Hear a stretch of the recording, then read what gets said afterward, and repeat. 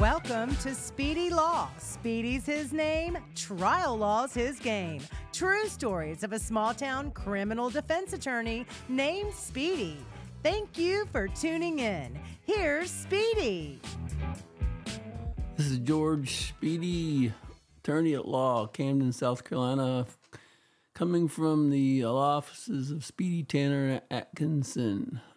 We've been practicing law here for about 48 years. My firm is consisted of 3 lawyers.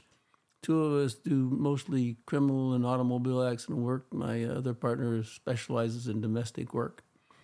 And I told you about other stories. I'm going to tell you one today about the bad day, but everybody has bad days. You know, in my life, I've had a lot of bad days. It might be like I told you before that day that they told me I couldn't come back to SUNY Geneseo, and they told me I had flunked out. That was a bad day. But not quite as bad as the day that afterwards that my father found out about it. And when I walked in his door late one evening with a beer in my hand, he said, "You better figure out where you're going, son. So the rules in my house have to be obeyed, and if you don't obey them, then you're out." Up in New York State at that time, the recruiters all had offices in the post office, and my friend and I, we decided we were going to go join the Navy. He had flunked out of college at Niagara University, and we had known him since I was 6 years old. We decided we would join the Navy, and we got there early in the morning after kind of a partying night. And up comes the Marine Corps recruiter.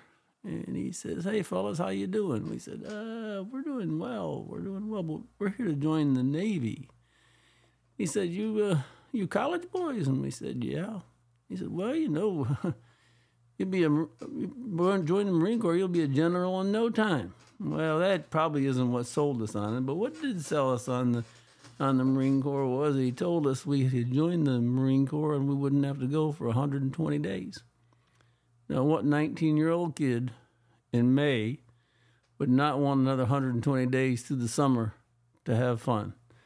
So I didn't know at the time because I thought it was a good day, but that was a bad day. But not quite as bad as that first day of boot camp. But let me tell you about a client of mine who had a bad day. He was a young fellow. He'd had some drug problems, nothing real serious, nothing I don't think he was charged with, but just the problems with consuming drugs, didn't deal at all. He had tried to work his way out of it, was in some rehab programs. Eventually, his dad put him to work working in his business. And one evening, the boy wanted to go out. He didn't have a car of his own because he really was getting his life started once again. He was around 19 or 20 years old at this time, and he borrowed the dad's pickup truck, which, by the way, was the dad's work pickup truck. The kind of work that they did required a specialized truck, not just an ordinary truck, but you had to have devices on there to hold equipment that was specific to their profession.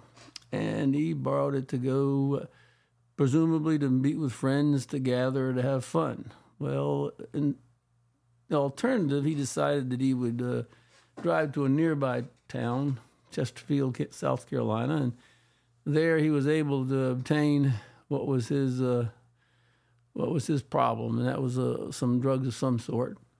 And he took the drugs in the truck out into the country, up under a pine tree, and decided that that's where he was going to consume them.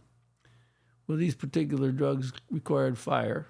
He combusted the drugs, whatever it was, with a match. We don't know for sure whether it was the match or it was ashes or something else, but the pine tree he was under had gathered a lot of pine straw. When the match or the ashes, whatever, hit the ground, it started to consume the pine needles. This time he's obviously in a relaxed state, and it wasn't long, though, however, the truck was consumed in fire. He jumped out of the truck, and I'd have to guess at this because there's a lot of presumptions here. He was probably trying to figure out what his next move was. Was it to call the police, the fire department? Should he call his dad? What should he do? Well, his choice, as were many in his past, was a bad choice. He decided to run to the nearest convenience store. At this particular convenience store, as are many, they had gas pumps, and there were several cars actually parked around the gas pumps, and he decided to choose one, jumped in it, and unfortunately for him, and unbeknownst to him at that point in time, he took a car that was what we call pre-fill, not post-fill. That means that the fellow, whoever owned it, was probably inside paying for his gas instead of having already paid for it. And he drove into North Carolina, where having become low on gas, he ran out of gas. Again, he had some choices to make. He wasn't in a lot of trouble yet. He did some stupid things, you can hear, but he certainly didn't do enough that would probably threaten his freedom. But he made the choice to, instead of calling the police, instead of calling help, instead of calling his dad, all the things that he probably should have done, went to another convenience store. And what did he do? He found a car, this time, that was post-fill, and he took that car.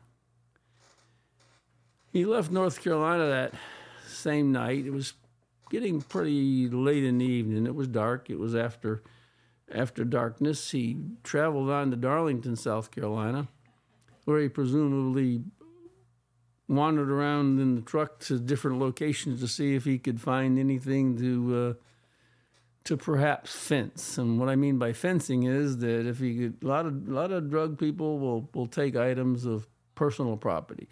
They'll take those items of personal property and trade for drugs. And at this point in time, he was able to obtain some stuff from what he believed was was an unoccupied house, but it had furniture in it.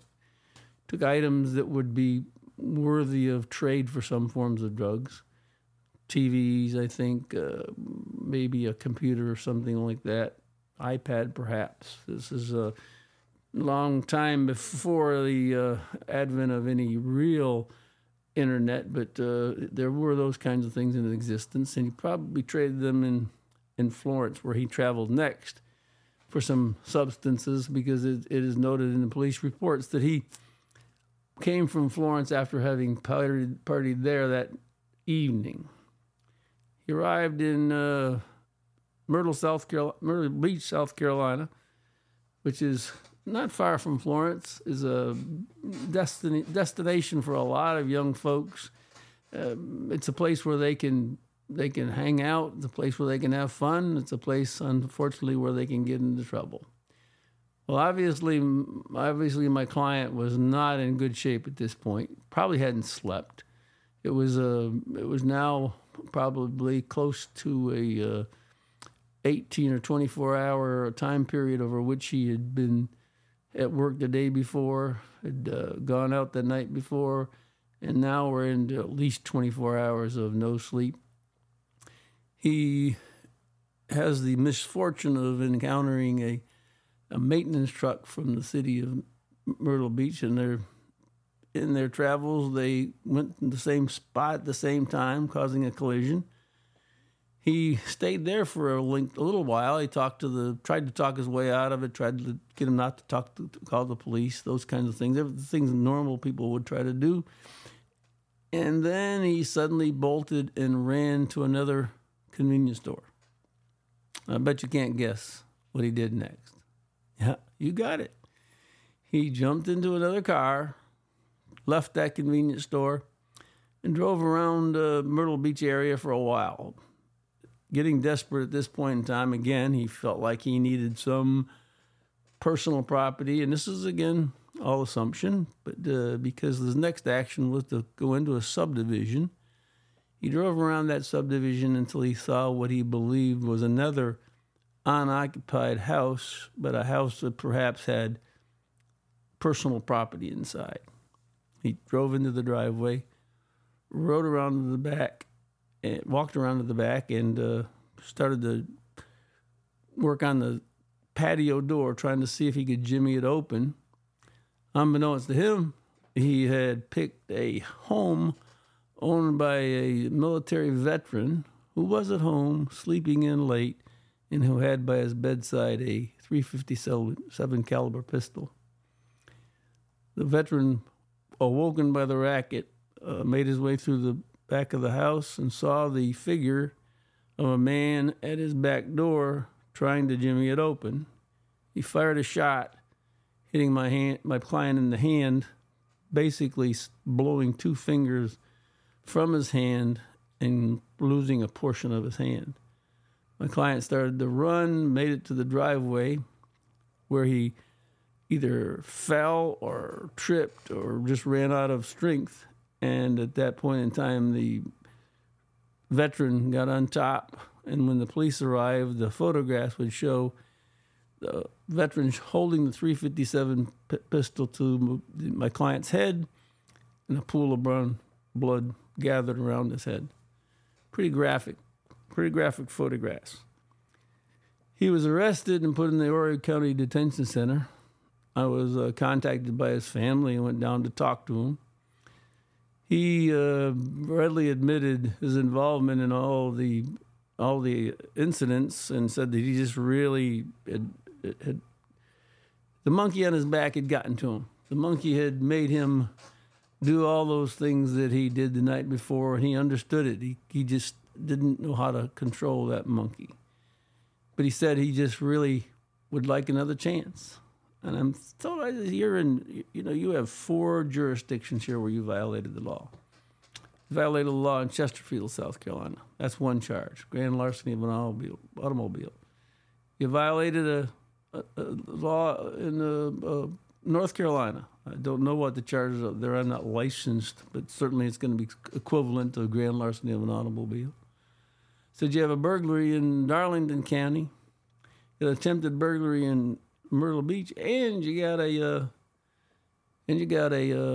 theft of car in Myrtle Beach. Another 5 grand larceny, another potential 5 years in jail. So we'll just try. You have to be patient. So we were able to work a deal in Myrtle Beach, South Carolina, in Horry County. They agreed on a 5-year sentence, and we felt like that. Perhaps, given his age and given his lack of any real criminal history, was a fair treatment. My job then was to convince the other 3 jurisdictions of the same. We were able to in Darlington as well. Took a little more persuasion there because they had a little heavier charge. It was a burglary, but they worked that out. We reduced it to what we call a burglary second, and he was able to get a 5-year sentence there. We were able to go back to Chesterfield. We got a 5-year sentence there. And I told him he'd probably need North Carolina for that North Carolina charge, but I said, let's take a chance. So I called the officer on the phone. I told him that I said my client had gotten 5 years in the 3 jurisdictions down there. Fortunately, they were all run concurrent. And concurrent means that you serve the sentence at the same time. So all 3, you would only do 5 years, even though they were different jurisdictions. They were concurrent as opposed to consecutive. Consecutive means you have to serve each sentence on its own, which would have been 15 years in this instance. But we got the concurrent sentence. And that officer in North Carolina told me that since we'd worked them all down there, they dismissed the North Carolina charges. Talk about a bad day, folks.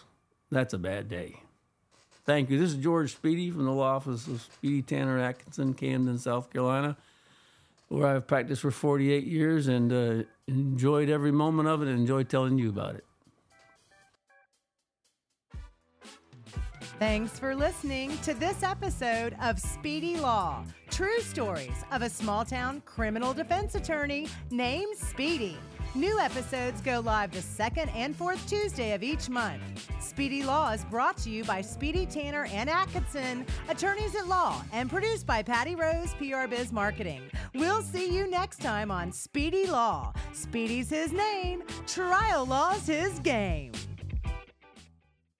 As a lawyer, I feel an obligation to inform all listeners that all information that I disclose in these podcasts is either public information or it's not protected information. I've gotten it legally, in other words. Any names that I might use, I have the permission. If I don't have the permission, I don't use their names, and none of the descriptions are designed for people to be embarrassed or identified. I try to be as fair as I can in my interpretation of all the situations that I've been involved in.